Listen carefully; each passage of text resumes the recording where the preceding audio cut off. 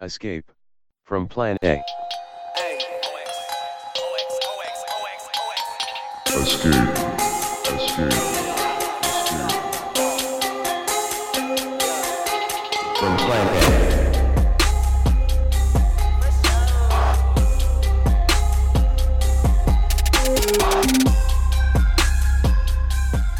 All right. Hey, welcome to Escape from Plan A. This is Teen, and I've got Philip, What's up? and I've got Jess. Yo. We were like 5 minutes into it, and then we're like, we just hit restart on it because Jess got her new mic connected. You sound like way better than before. Very fancy. Yeah. Thank you. Okay, so we wanted to talk about. I came across this thing today called the Asian Hustle Network, and the reason is because I was on Twitter, and then I was kind of like tweeting about how I feel like there's like this hustle culture online now where people are like, I don't know, there's like they're all participating in like sort of secondary jobs, you know, or whatever it is. They've got a side hustle, they call it, and it just a lot of it seemed kind of scammy to me, you know. And then this guy responded, and he was like, because I was like talking about this story that I saw in the Wall Street Journal about a couple that had sold their or got out of their apartment lease and bought an RV and went around the country. And this guy goes, "Oh yeah, I know an Asian guy that did that. He got out of his apartment and he got an RV, and he also scammed the shit out of me for $85,000." and I was like, "Oh whoa, DM me for details." Wait, wasn't it collectively like 600 grand between a bunch of people or something? Like it was a massive amount of money. It was a lot of money, yeah. And I was like, "Dude, you have to get in the DMs and tell me what was going on," you know. And so he starts giving me details. And he said this guy would go around and, you know, say that he has connections to all these franchises, like restaurant franchises, possibly, I guess in Asia or something. And, oh, do you want to get in? Because I have the exclusive license to open up a franchise in the United States.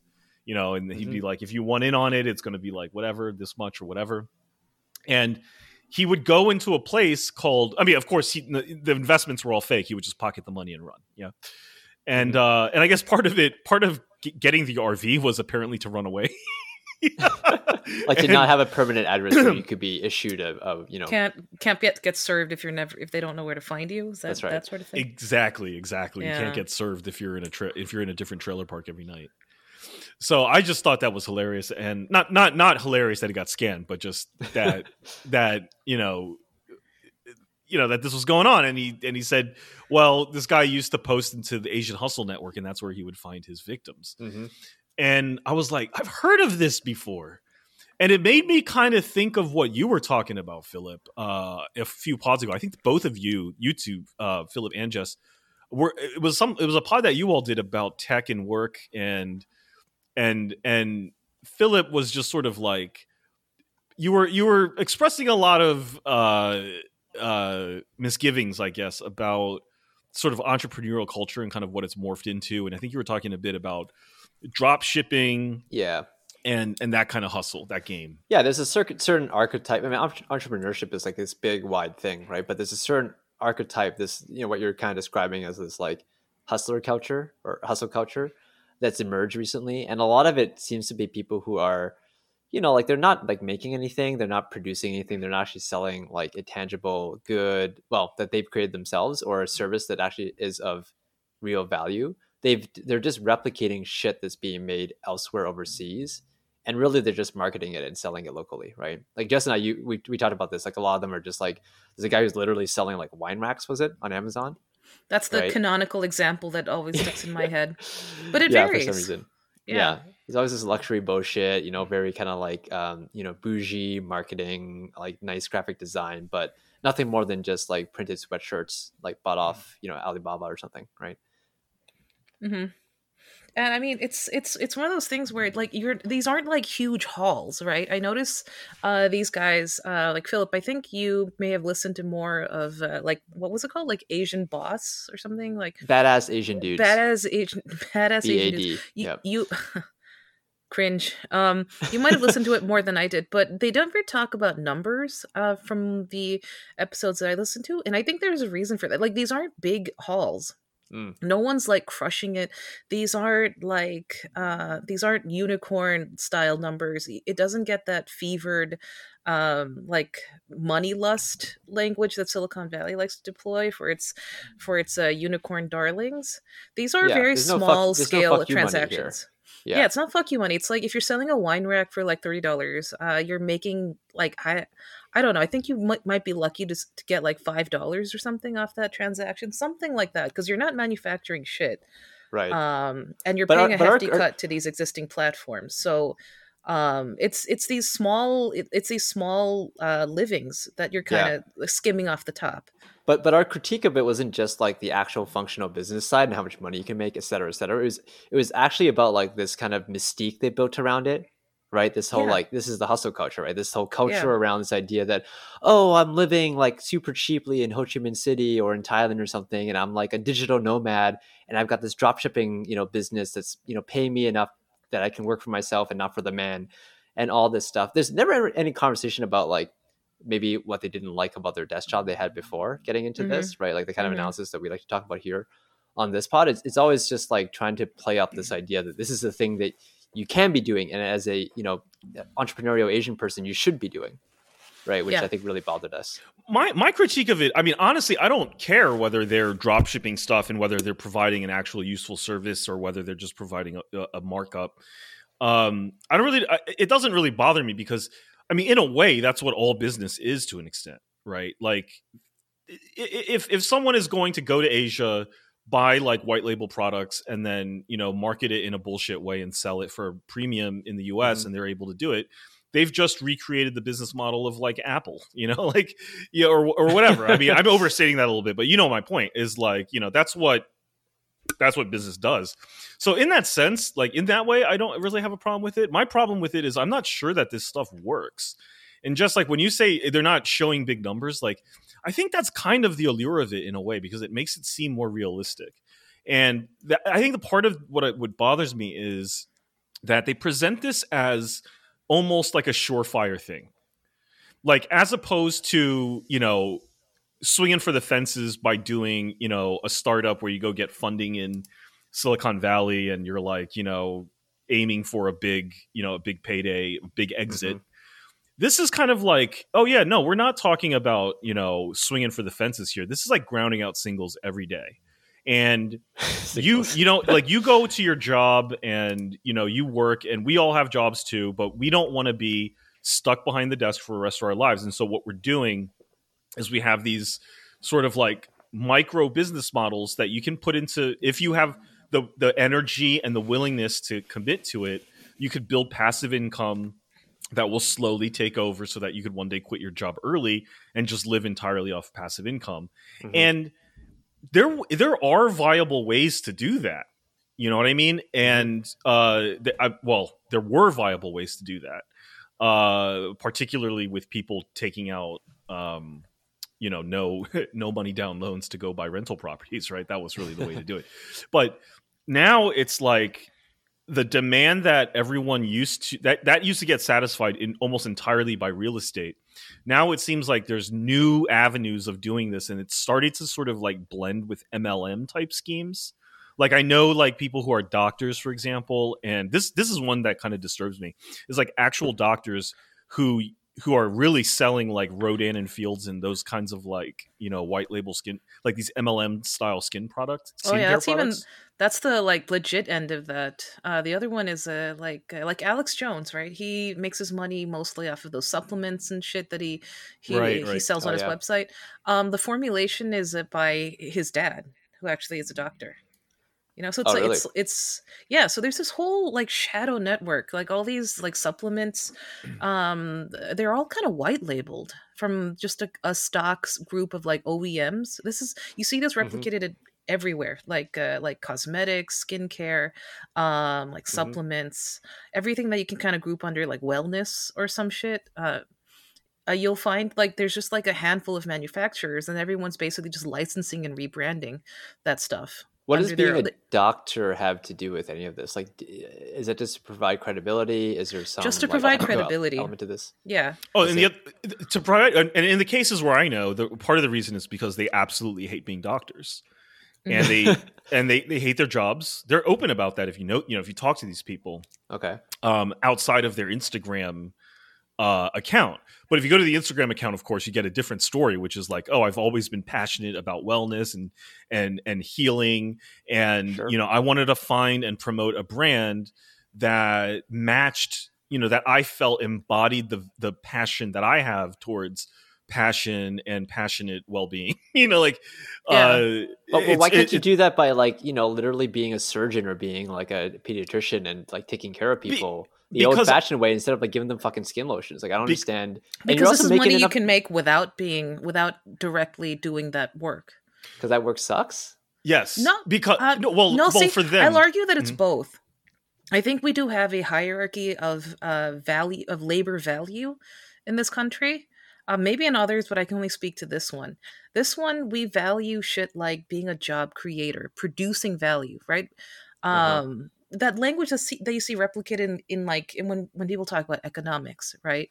Like people who need some help from the government, they're portrayed as seeking a handout, whereas the people at the very top are making producing jobs that, they're creating that value, they're producing that money. So I think that frames the conversation here, where no matter what you're working, if you are working for your money, like a salary or an hourly wage kind of job, you are locked into this one stratum on this hierarchy of labor value. If you can squeeze out a little bit of money on a side hustle, you can now add entrepreneur. You can just call yourself a value producer for some reason because you have this passive income. So I think there's some allure to it. So I think, a lot of people do this because their actual jobs suck and don't pay that well. So there's material reasons that people are incentivized to go looking for these side hustles, generate a little cash. But B, I really do think that we are trained to see that kind of work as more meaningful than like literally having to work for your wages. Yeah, like I can kind of understand that if like your day job was just a paper pusher at in the government or in some company or whatever, right? But like I feel like at least as a doctor, you're providing what society has believed to be a very important service, which is like medical aid for people who are sick. So that one is just a head scratcher for me. Why that would be considered like a because job. I think that the wages for doctors are not particularly good right now. I think that really the work, isn't it one of the better paid? Like, isn't that why Asians all aspire to be doctors? You actually make a buck. Yeah. But how long? I mean, how long does it take to get? I mean, one of the big problems with being a doctor, I think, is how long it takes to get to the point where you're actually making doctor wages. It's a long road. It's 7 years at least after college before you can even get there. And then the pay has gone down or not really gone up in a while. And the hours are brutal and the conditions are not good. And it's not as lucrative as it used to be. And I have a friend just because I know this person. He just finished residency. Kind of switched careers a few years in, so he's on the older side. He's in his 40s. He's a GP now, general practitioner. He just started working, and it's a really low wage compared to how much work he had to put in, how long it took, because it's like he didn't go to med school right away. He was doing something else. I forget what. So he went back to med school pretty late. But then after that, it was like 5 years of residency, and what do they call the thing that they do after post residency? That 2 to 3 year like add on you tack on to residency. So his base pay is really low. It'll probably go up incrementally over the next few years, but I mean, dude's in his 40s. Yeah. It doesn't come close to providing the kind of standard of living that we've come to expect being a doctor will get you. Not to mention the invisible weight, which is his student loans that he took on to get him to that point. He was living off of loans and credit cards all through residency because he took residency in LA, which is an extremely high cost of living city. And resident wages are falling behind the cost of living. Yeah, so doctors have this weird thing where they get paid less in the big cities, and it's a kind of a reverse thing for most jobs. But and probably a lot of them end up working for HMOs, and so they're just sort of like wage slaves for a big company, just like anyone else. Hmm. and it's Yeah. become very corporatized. Mhm. And I think that in the few cases that I know where doctors were participating in MLMs, it was just the same as anybody else in terms of buying into, I think, the underlying promise of these hustle things. Well, I don't even know what to call them. These like, well, that was an MLM, but like, you know, these side hustles, which is invest now so you can escape. It's almost like a way to escape, and sort of avoid confronting, I think, what is a very harsh truth that I think, and I'm going to get psychological here for a sec, if you don't mind. I think people are having a harder and harder time confronting the material reality of work in America, which is that, you know, you are going to spend the vast majority of the allotted hours in your life dedicated to working for wages in a job that you absolutely hate, for a boss that you hate under conditions that you can't stand. And that's just going to be the majority of your life. And you kind of know it. And you kind of know it's just going to get worse from there. And so I think with that kind of tunnel vision, where you start, you know, I think everyone kind of understands that reality now, especially given how expensive housing is, the crushing weight of student debt. I mean, we're all starting now, or not we, but like younger people are starting from a negative position. They're starting like deep in the red, you know? That I can understand the allure of the notion of a side hustle, that if you really grind it out in your earlier years, if you really put in, you know, insane amounts of time to your both your regular job and then a side hustle, that you could maybe get an early reprieve, whereas everyone else is going to be chained to their desk until the day they die. Yeah, I mean, the You other know? phenomenon attached to this is FIRE, right? Like, you know, financial independence, retire early, which we had an episode about FIRE with Mhm. Ray at one point, right? Yeah. And that's Mhm. that ties into the same issue of like, I hate my fucking job. I want to get out. As the whole goal is to optimize your investments and your incomes and your costs, so you can basically not work, right? Right. Yeah. Whereas hustle culture is kind of, you know, it's one of the elements of FIRE, I suppose, in that you are producing more revenue streams to stop working, or at least to work in a way where you're not working in a job you don't like. Yeah, I mean, there's some jobs that their legitimacy, like it's almost hard to distinguish between the job and the side hustle. Like one of the last jobs that I had was actually working for a boutique firm that mainly specialized in selling online like internet net services Uh-huh. to lawyers, to attorney, like small scale attorneys, like maybe solo practitioner attorneys, or very small boutique firms of like maybe 10 attorneys, something like that. And it was kind of interesting to see, like, to kind of get a peek in the behind the scenes workings, because you see, like, we talked about being a doctor. I think being a lawyer is also one of like the canonical, you know, quote, proper job categories that we think about, right?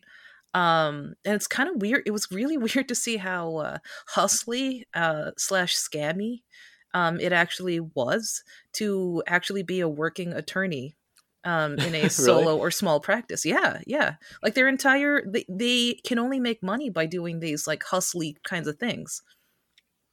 Like we would help them like build a website to hang their shingle, like how to drive ad revenue. So I felt kind of bad for these guys. It's obviously not what they signed up for when they went to law school. Some of these attorneys were getting on in years, so we're talking like attorneys in their 50s who were suddenly frustrated by the fact that their client base just dropped out from of nowhere. Just the revenue was falling, so they're desperate to kind of bring it back up again. And to do that, they have to kind of shift their business model um, to go on to be online. Right. So at that point, it's like there was their side hustle. It's not a side. Their entire job is a hustle, and I think that's happening. That's happening more and more. And I mean, I think the part about being in tech is that that mentality is kind of part of the.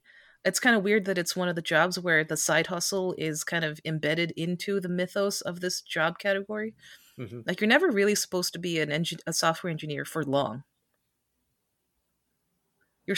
you're not really supposed to be a career lifer at Facebook or Google.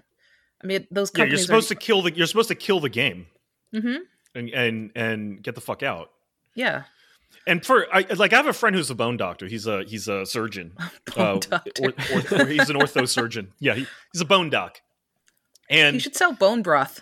The Yeah. bone doc. Yeah. it's disgusting. That's horrid. That's horrid. That's really He's like, fucked up. yeah, with the with the extra unused materials. So he's like, he's a very honest guy, and he'll say really corny shit to me. He was like, he's like, honestly, dude, he was like, I just wanted honest pay for an honest day's work, and it's almost laughable when you hear someone It's say like, that because loser. yeah, it's almost laughable. And the reason he was telling me that was because, he had bought into like a partnership, fairly early on when he started his career. And he was like, okay, turns out that like Medicare, which is responsible for paying most of the surgeon fees, doesn't really pay that much. It was like Mhm. under $1,500 per surgery. And these are pretty heavy, serious surgeries. And then you've got to pay on top of that all the overhead and the insurance and all this stuff. So you come out the other end with like $1,000 maybe, if you're lucky, for like a pretty big major surgery, hip replacement. And so he started wondering, like, how exactly do people make $1 million a year when they're getting paid you can't do 1,000 surgeries in a year, Mhm. right? So how exactly do doctors maintain that level of income? Some of them clearly are pulling in huge amounts of money. Well, he found all sorts of fucked up shit. Number one is they actually would do more surgeries than they were able to actually do. By what they would do is they would actually schedule 3 or 4 surgeries at a time. And the doctor would actually do the surgeries in a kind of rotation and have other attendings, make sure that the patient was stable. And then they just go into 4 different ORs and rotate and do 4 Wow. surgeries in parallel. That was one. But there are 2 other things. One was selling the stuff that like braces and stuff. Those were like extremely high markup. They're very cheap, but they sell them for a big markup. And so they would engage in a lot of like markups on selling braces and the like. Severely overcharging for that stuff. So that was another way to supplement the income. And the third way was basically taking fees from companies that that sold implants. So then you would have a sort of like backdoor income channel coming from companies that sold the implants. And of course, the fourth was rampant Medicare fraud, right?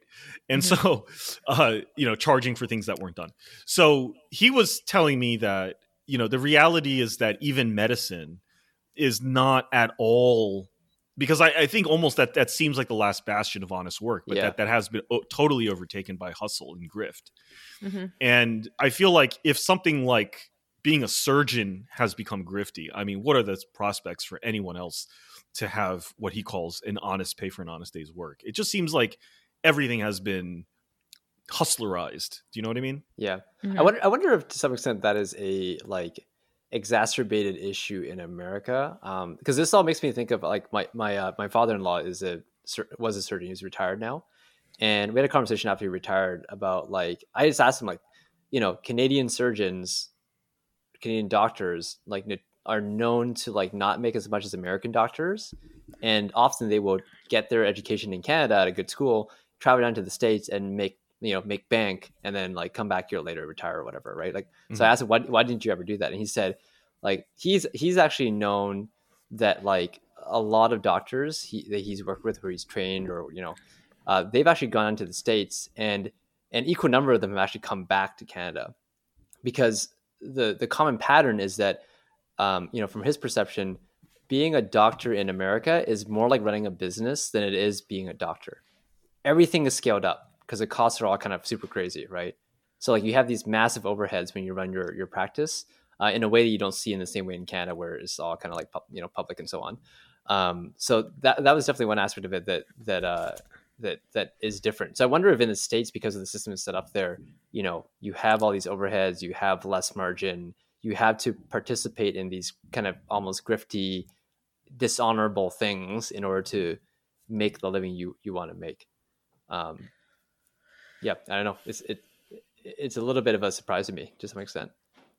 I bet there's a significant number of doctors who could be talked into single payer quite more readily than we're thought to believe. Like, because the model is actually going to end up like being more equitable for them in terms of like work for yeah, pay. yeah. So I noticed it's a striking gap in when we talk about single payer or not. We don't actually, there isn't a lot of stuff that focuses on the actual like practitioners who would be directly in the thick of all of this, a switch from the model that we have here in the States to a single payer model.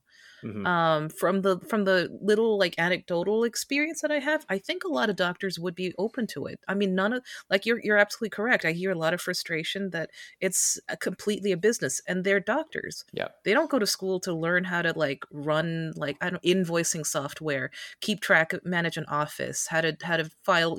Make sure you file like your licensing and your insurance papers, and then but this is the sinister thing about hustle culture, right? Is that it's always sold to you, and this is what we talked about just right with like these badass Asian dudes and the businesses, is that it's always sold to you as like a positive thing, as like a lifestyle thing. Like you want to do the hustle because it is better work, higher value, more interesting, more kind of self-driven and so on, right?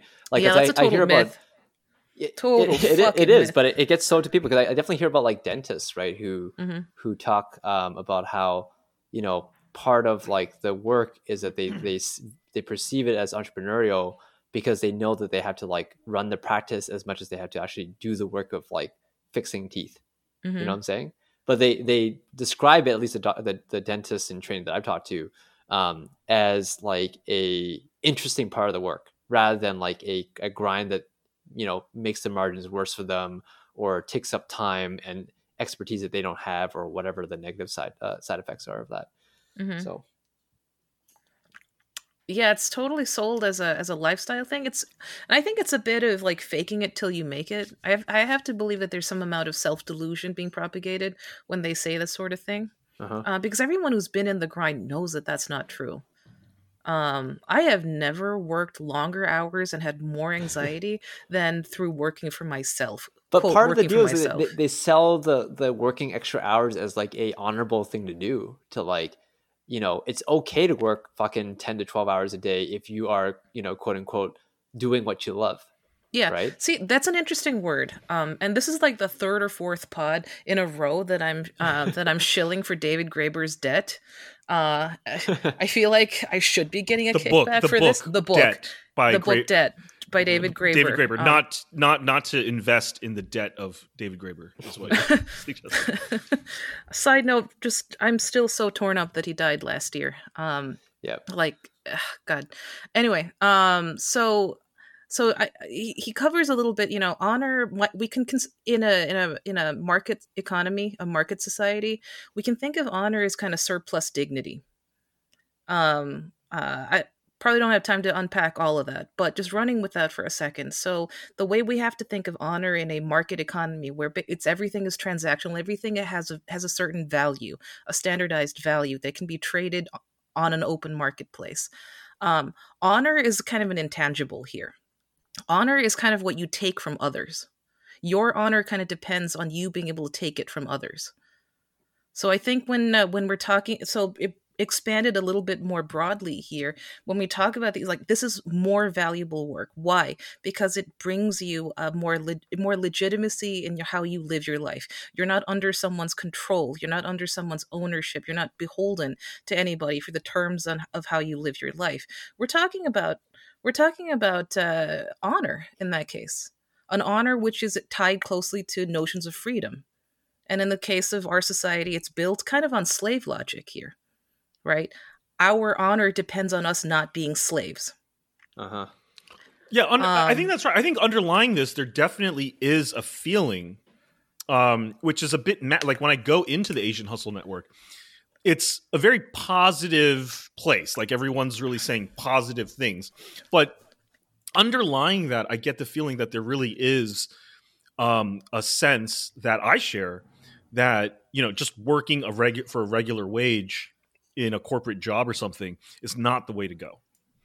That like you said, there's no honor in that, or whatever it is. Like I feel like a lot of the culture in a place like Asian Hustle Network is premised off the idea that the traditional way of working is no longer something to strive for, or to dedicate your life to.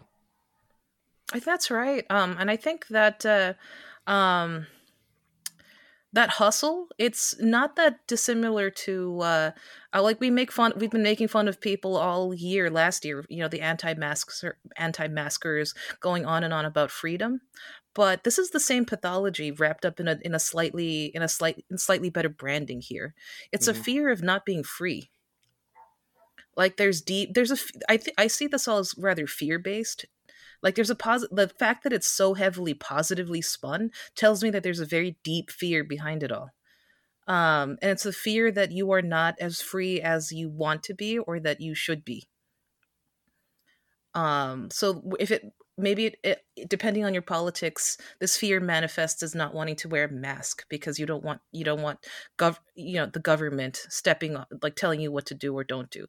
This hustle culture is kind of saying you don't want anything, like everything is kind of impinging on your freedom. You are not as free as you want to be.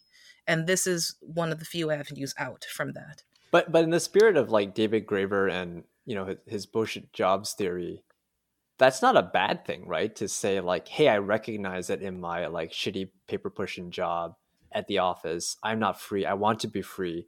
I'm going to achieve freedom by taking my destiny into my own hands and starting this business selling, I don't know, my own gochujang brand, my own brand of gochujang sauce or Logama knockoff, or sweatshirts printed with my graphic design work on it, or whatever the hell you want to end up making, right? That's funny because I know people who have done each one of those things. But yeah, I'm just reading these things off the Asian Hustle Network like website, so it's all there. But those are common patterns, especially around Asian Americans. They go and do recognizable things, often in food or sometimes in fashion. And I think there's just between those two topics, like there's a split there. Like if you're actually making food, you're actually producing something. But on that fashion side, when they're just kind of like largely, printing things on what they call blanks in the industry, like just like, t-shirts or sweatshirts or pre-made things that you can just put your own designs on, you're not producing anything, right? You're sending a Illustrator file to someone, on the internet somewhere, and they're, shipping like thousands of these sweatshirts somewhere of your choosing. And that's a very different kind of hustle, I think, than like actually making, a sauce or a food or whatever, like an actual tangible thing.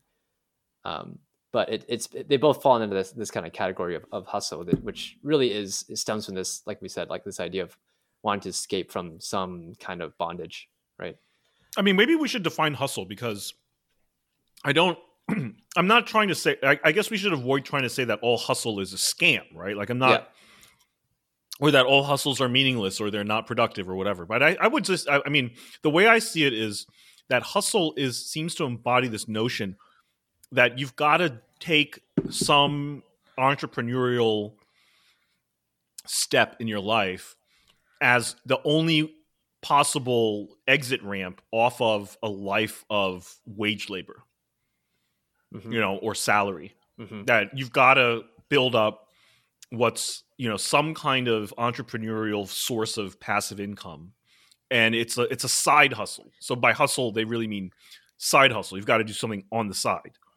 And I think that for me, when I hear hustle, that's what I think of, is this culture of like, how do I maximize all the time that I spend not outside of work to make even more money? And it makes me think like, okay, it's kind of ironic because their solution, the hustle solution to the idea that, life, being tethered to work is not desirable or whatever, is to say, okay, the solution to that is that every time you're not at work, you continue to work in some other way. So we've gone from, way back in Jess, you always talk about the golden age or golden era where a family could have a solid middle-class American lifestyle, one or two cars in the garage, two or three kids in the house, and a 4-bedroom house in the burbs. with, just a single income. Just, dad went to work, right? Mom was a housewife. That lasted all of maybe 2 or 3 decades before we had to go to 2 incomes. We had to go dual income, right? To maintain that. And now it seems like you've got to do dual income and side gig, side hustle. So now it's like, to me, it doesn't seem like the side hustle necessarily is, in my mind, a liberation from income. It is almost a necessary supplement, because dual income just ain't doing it anymore. I wonder if that's part of it. And the other part of it is, okay, when it comes to, and Philip, I totally agree. I think that the notion that we're not happy with our jobs and our bullshit jobs and the way in which our regular jobs have become grifty, like we discussed about doctors or lawyers, there's nothing. I think that's great. I think it's good that people are questioning the nature of the work. My question is the hustle culture a legitimate answer to that? Or is this a series of scams meant to prey off of this emergent? So, and I think this is how scams develop, is there's a group of people who understands the sort of like underlying psychological motivations of people at large right now and offer an easy solution to it, which doesn't really work. But because it's so attuned to the specific mix of emotional needs that people have right now in their relation to work and the amount of and time and the incredible amount of anxiety that, the precariousness of life in America right now or Canada has created, that there seems to be a efflorescence of scam-like businesses, including multi-level marketing and other things that are preying on people. And you go into Asian Hustle Network and it seems like all these, you hear all of the success stories. You're not going to hear the guy that got scammed out of $85,000 investing into some bullshit franchise business. You know what I mean? I guess that's my question, Philip and Jess, is there a positive aspect to this where it's kind of like, oh yeah, I mean, this is just kind of, we have to double efforts to achieve financial freedom because we don't want to be chained to our jobs the way previous generations did. We have more expectations out of our lives. Or is this, people are desperate and they're getting scammed? I would say both. Like, I feel like the two questions are first not one, actually like, I haven't diametrically heard- opposed. It's more like one kind. It's Yeah. limited. The bulk of them will be small level hustles, right? Don't produce a lot of money. At best, kind of a minor and very highly unstable secondary or tertiary income stream for whoever is running the hustle. And then the second one is when one of them inevitably becomes a runaway hit, as in it is able to attract the numbers to be a real like social force. I think so. I don't see it as an either or. I see it as most of it will stay at one end of the spectrum. Occasionally, and probably we're going to see a higher frequency of this. Some of them will become runaway hits, like this whole GameStop thing that blew up a couple weeks ago. I think that's an example of a hustle that spun way out of control and aggregated enough social critical mass to become a real thing. But I don't see like selling a white labeled sweatshirt as being indicative of a larger thing. That's more rooted in just material need for people to have some kind of tertiary income. Yeah, I actually don't buy the income argument as much, because I feel like just as much as people are trying to make a living, they're also like bought into this idea that like entrepreneurship is good. Right, that we talked about, right? That it's a better form of work, better form of like value creation. If you're not doing it, you're a loser because you're just like a wage slave. I think that is actually equally, if not more powerful than the idea of, oh, I need to make enough money so I can be, so I can have a nuclear family. I don't know, because if that was the case, it's definitely very subconscious or not spoken of, right? But the part that you do see that gets talked about on Asian Hustle Network and on these podcasts and all this shit, is the glamour side of it, of like being your own boss and making bank and living independently and so on. I think that actually has more value, right? That desire to be free has more value than like the actual money you make from it. That But feels. the question that is, feels are these hustles fair. actually viable businesses? Meaning, because this is the thing I always wonder: like, who is the ultimate market for this? Like, who's actually buying this stuff, or is it more like MLME? Because here's how I distinguish between a real business that is selling to a market versus an MLM. I think with MLM, what they do is they intentionally confuse people as to whether they're sellers or buyers. They call you a seller when really you're a buyer. I think that's what the MLM is, right? And yeah.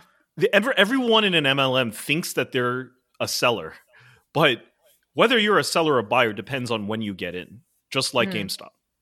You know, and I'm wondering because, and the reason I say this is the hustle culture is a lot. It's not like, you know, this really sort of like, it's not like the investor club where they're like, oh, let's talk about how to invest your cash to maximize returns. And then they get all nerdy about portfolio theory or something like that. It's not a discussion about how to run businesses in a real way, in my opinion. It is, to me, it's a hustle in the sense that the real product here is the promise. The real product that they're selling seems to be the promise that there is even such a thing as being able to build your business, this passive income business, slowly on the side without having to quit your job. And that promise, I think, is actually what's fueling any sort of profits that are available in this space. Because I think the people who are actually making money are the coaches. I think it's the people who are selling the knowledge as to how to do this. Yeah, I'm with, because I was about to raise the way I would think about it is just looking at who makes the money in this big network of enmeshed people and services that make up the sector, right? For these like influencer, like social media coaches, and that like the influencer industrial complex, as Eliza calls it. If you look at that, I actually did a deep dive on this once because I wanted to see where the money is going and coming from.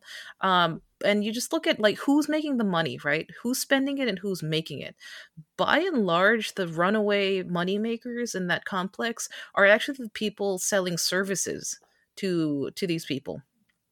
Like small level like accounting services or tailored like web hosting services for social media influencers, account management, so people who can run like multiple Instagrams, not the and gold miners, but the people who are selling the shovels. selling the pickaxes and denim. Yeah.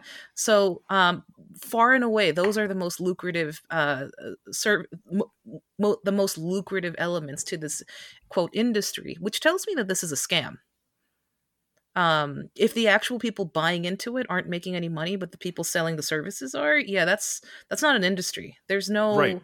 This is not a viable sector on its own. It's right. fundamentally extractive and predatory. Yeah. I think that takes on I think that takes on the characteristics of a Ponzi scheme or a pyramid scheme, in which people who are attracted to the notion of building a passive business on the side, that would really fit their needs at the moment. And I think that is most people who are raising young kids at home, who are having a difficulty making ends meet, who are maybe in a work situation that they really don't find agreeable because they hate their fucking boss. Whatever it is, they really want to get out from that situation. That they look, and I saw, and I don't do deep dives into this, but I do go on YouTube sometimes to look at kind of what is the flavor of the month in terms of this side hustle business. I've noticed, for example, a lot of videos on YouTube teaching people how to do affiliate marketing. And I think that's another side hustle genre akin to something like drop shipping. Right. Philip, I don't know if you've ever heard of that, but basically it's commission selling. It's like getting my links out there. And if someone buys a product through my link, I get a little cut of the profits. Right. That's right. And you'll see these guys saying, I earn $150,000 a month doing nothing, and I think that I think it's actually the people who want to start a side hustle who are the actual market for this, meaning they're not the sellers. They think they're going to be the sellers, but really they're the buyers in this market. They're the ones that are bringing new money to the table, and they get hooked on, the culture. They go into a intro, a gateway drug like the Asian Hustle Network and stuff. And someone actually told me on Twitter that they just got blackpilled by going in here because they're just like, Jesus Christ, like this, it just totally destroys your motivation to do actual work, right? Right. And you should check out this thing I dropped in the chat. It's literally, the URL is literally microempires.me. Oh, I saw that. Okay. Yeah. It's kind of the same thing. That's such precise wording, right? Micro empire, small enough that it's bite-sized that anyone, even you, could do it. But also, it's an empire. It's under your control. You're the emperor. You're sitting on the throne on top, right? It's extremely alluring in that way.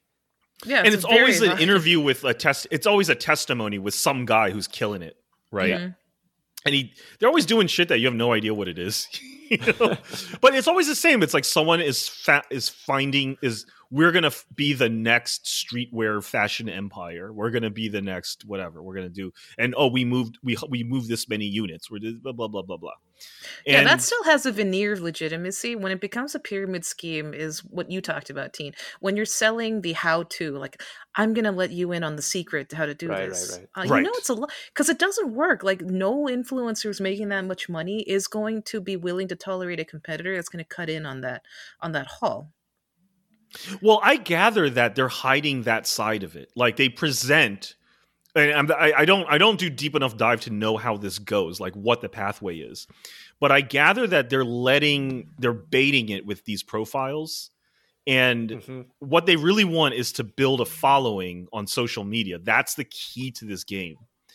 And I feel like they pyramidize their following. And I think part of it is that they ultimately will try and fold you into some sort of pyramid or MLM type scheme where they, will let you in on the deal. But by letting you in on, what you're really doing is giving up your money and funding the whole thing. Right. And I look at these people, they're selling these crap denim online. It looks like shit. And who's the market for this? Who's buying this stuff? I have to imagine that there is some MLM layer to this if they're actually moving those number of units. They're not. There was a little study done a little while ago for Instagram influencers. Something in the Instagram algorithms changed up. Maybe about 2 years back, to heavily tilt towards people who are selling stuff. So a lot of influencers who up to that point mostly made their living on brand sponsorships, things like that, switched to trying to leverage their followings. And some of them, their numbers were impressive. Like, we're talking like people with maybe, a couple million followers sometimes. They try to pivot into actually selling merch. And it was shocking how little that huge following could actually translate into moving product. Oh, really? Because it's crazy because they always talk about how, as an Instagram influencer, if you have a audience of 100K, 1 million, 10 million, you can be paid $100,000 just to talk about a lotion on your Instagram, like for a single post, right? So if they're not actually making that company $10,000 in profits, how could that add up in any way? Yeah, and it's kind of telling that over the last maybe like 5 years, the people sitting at the very top of the heap, the people who are actually raking in that kind of cash, haven't changed all that much. Who are they? Are they like the big fashion brands? Like, who are they? If we're just talking about influencers who grew on this platform, we're still talking about people who started out maybe like 8 or 9 years ago, were first in, built a huge following, and were just completely dominated the space early on.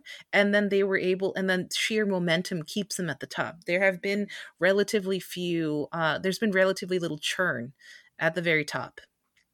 Right. This is the lion's share phenomenon, but played out on Instagram, basically. Basically, yeah. And it's so if some of these newer accounts with considerable following, so you can still build a following fairly easily on these platforms. If they try to do like a line of T-shirts or something, this product won't move.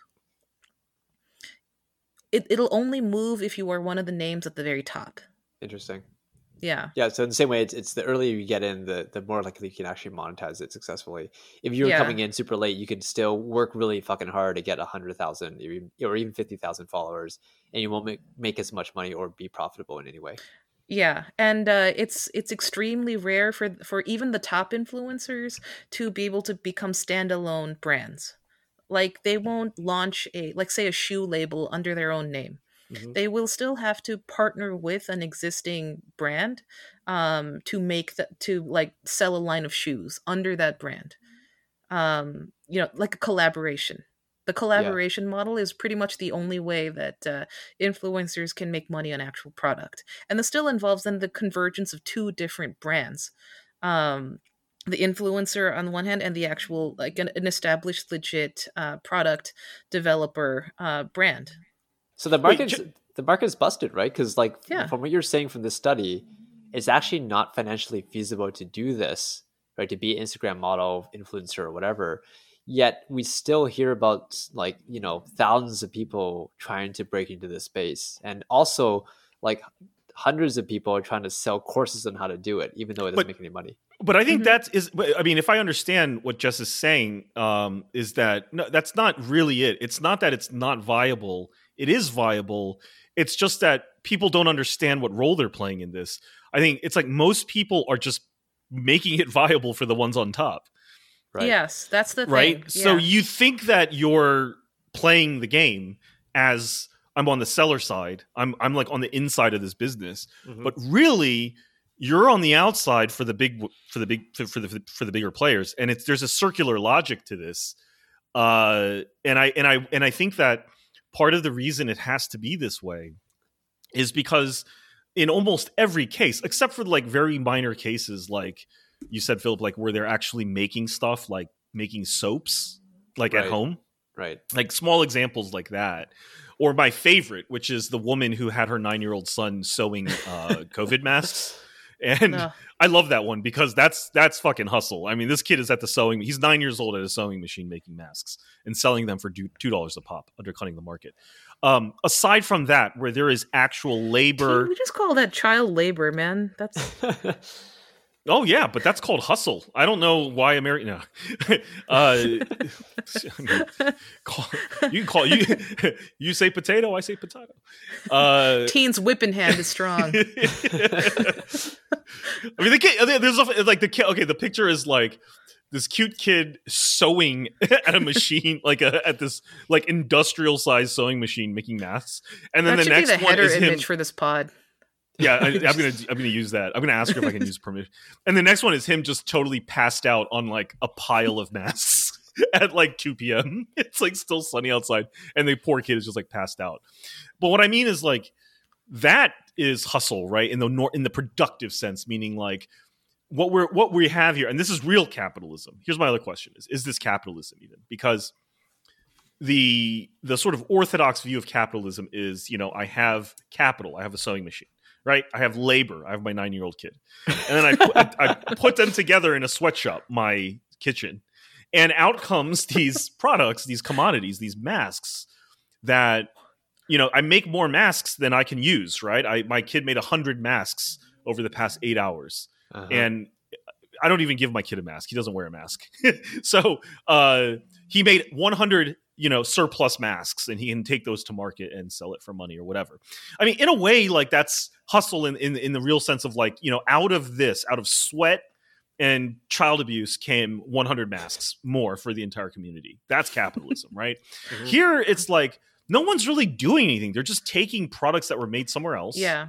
That's the thing. You have to pay for them. No market was created. No real product was created. Right. There's nothing new. You're kind of just shunting little bits of money or at the edges, funneling little bits of money and product around on the edges.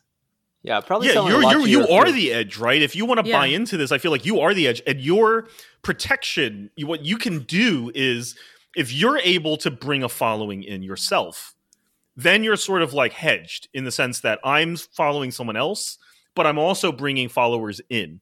So I'm getting, my blood sucked out of me on this end, but I'm sucking blood from the other end. And it's just a mass pyramid of It's a of- human centipede of Extractive, yeah. blood Extraction, or yeah. shit sucking, but you want to suck more than you excrete. Or And I'm the other way around. sucking pure money. It's not sucking labor. I'm not like bringing workers to the table to produce anything. This is literally just I'm just taking my spoon and taking some of your cash. Yeah. Realistically, I someone remember, on the edge of this MLM would be the market that they're creating is just like their friends and family, right? Because you have like some like cousin or someone who's a sucker who gets into one of these businesses. They're probably going to try to get their friends and family in at the beginning to support them, and you want to support them Yeah. because they're trying to do their own business, trying to break out from their day job, right? It seems like an honorable thing to do. But I think that's the real danger of this stuff, it's because it's hurting people around you in your network. Well, yeah, I mean, I think that because part of this is, and we're rounding out an hour, so I think what we've been doing is like, we should probably wrap this up for the free pod, and then we'll kind of go into the overflow for the bonus. But just to end, I guess this section, I think like there is a desire out there, or there is a mandate out there in these sort of like hustle scams to quote monetize your social contacts. Yeah. Right. To turn what I think are personal and social connections with people and turn them into sales and business connections. And there was this, I dropped this into the Discord chat. We had a pretty lively chat about this in Discord today. This is from Asian Hustle Network. This was screenshotted as sort of like, they have a podcast and everything, the Asian Hustle Network podcast. And this was like, the choice quote from this podcast, the one that really brought to, really summarized what this person was trying to say in their interview by the Asian Hustle Network podcast. I believe that genuine connections are built through authenticity. People buy from people. It's time to take off our masks. I think at the end of the day, we all just want love and connections. Money will be a byproduct when we come from a place of adding value and giving back. And I'm not sure what that means, but it really showed. That's just a Markov chain pulled. It's a Markov chain of verbs and social nouns. media. Yeah, that's not a real person. So what are they selling? Are they a real person? Is my question. Interestingly, Clover Lamb gave that. She's the founder of what Unconventional Asians, which is described, I think, as an online platform that promotes self-development for Asians. The content is presented with a twist. I used myself as the experiment to feature other wellness experts in the community to expose the authentic process of inner work, challenging the Asian standards of engineered perfection. So, classic business model. I love that last bit, though. The Asian standard of engineered perfection. Challenging the Asian standards of engineered perfection. Yeah. And I think like that quote really brought it home for me because there was a real confusion here and almost like a sort of defensiveness about, these words, genuine connections, authenticity, but then people buy from people, time to take off our masks. At the end of the day, we want love and connections, and money will be a byproduct when we come from a place of adding value and giving back. Meaning I think what it's trying to say is don't feel guilty about making money off of people. That doesn't mean that you have that is not a genuine, authentic, and loving relationship just because you are making friends based on the notion that they should be paying you or entering into a business transaction. I feel like that's what that quote was getting at. And I feel like that's the central corrosiveness of this. And I feel like the reason I really was really thinking about this today was just because the growth of this quote, I don't even want to call it an industry, but this culture of side hustle is where we as a society have become, this is my really dark interpretation of it, we've become so unproductive and we've become so unable to create wealth communally that what we're really doing now is we're starting to cannibalize each other. And we're starting to cannibalize our social connections, including even to our friends and family, for the purposes of appropriating as much cash as we're able and money as we can from them. And to not feel, we're acculturating ourselves to not feel bad about that. because Yeah. in a way, I think we almost feel a necessity to do that now because it's just so grim out there. That's my interpretation of what's going on, and I find that to be very grim. I don't know if you all share that, but that's how I view it. I think that's correct. I think we're coming up on seeing like the brutal end game of this philosophy that's been in development for about maybe 500 years. Again, David Graybird's talking about, if we go back to like the concept of honor, it's you gain it by taking from others. So you get ahead by stealing, by debasing someone else. If we're assuming that there is no that the ceiling is capped, then there's no. It's not a growth mindset. It's a theft mindset. You have to just take it from people. A non-zero sum, a zero sum mindset. A zero sum game. Mm-hmm. So I think that is why, you know, we laugh about the language, that overly florid wellness and mental health speak, and, you know, community, everything that we value as non-commoditizable. Yet we're doing that to hide that we are turning it into a commodity. So, Philip, any last thoughts before we round out the free portion here?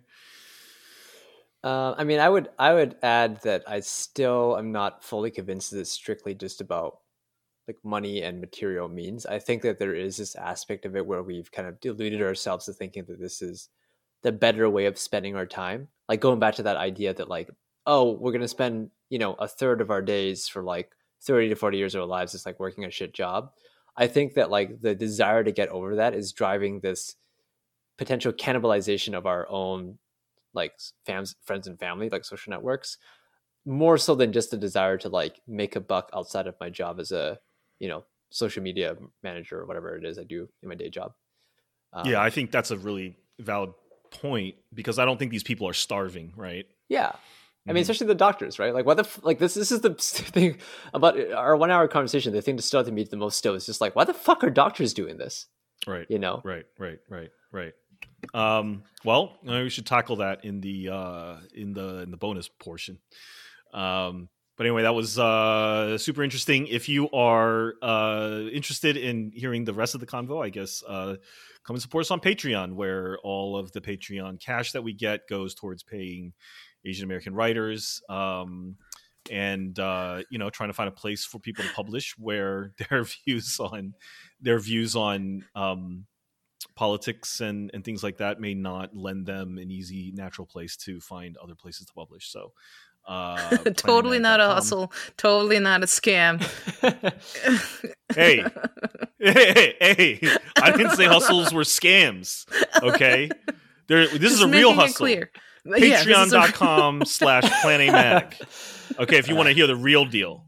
Because, there we go. Like you don't even know what we just said is just an introduction to the depths that we really go the to real behind meat, the the paywall. sizzle to this steak that happens. That's right. That happens in the premium hour. Philip just gave you a tease as to what we're really going into. We're going to do a deep dive into the real nature of what's going on. So, Yeah. Anyway. So like and subscribe.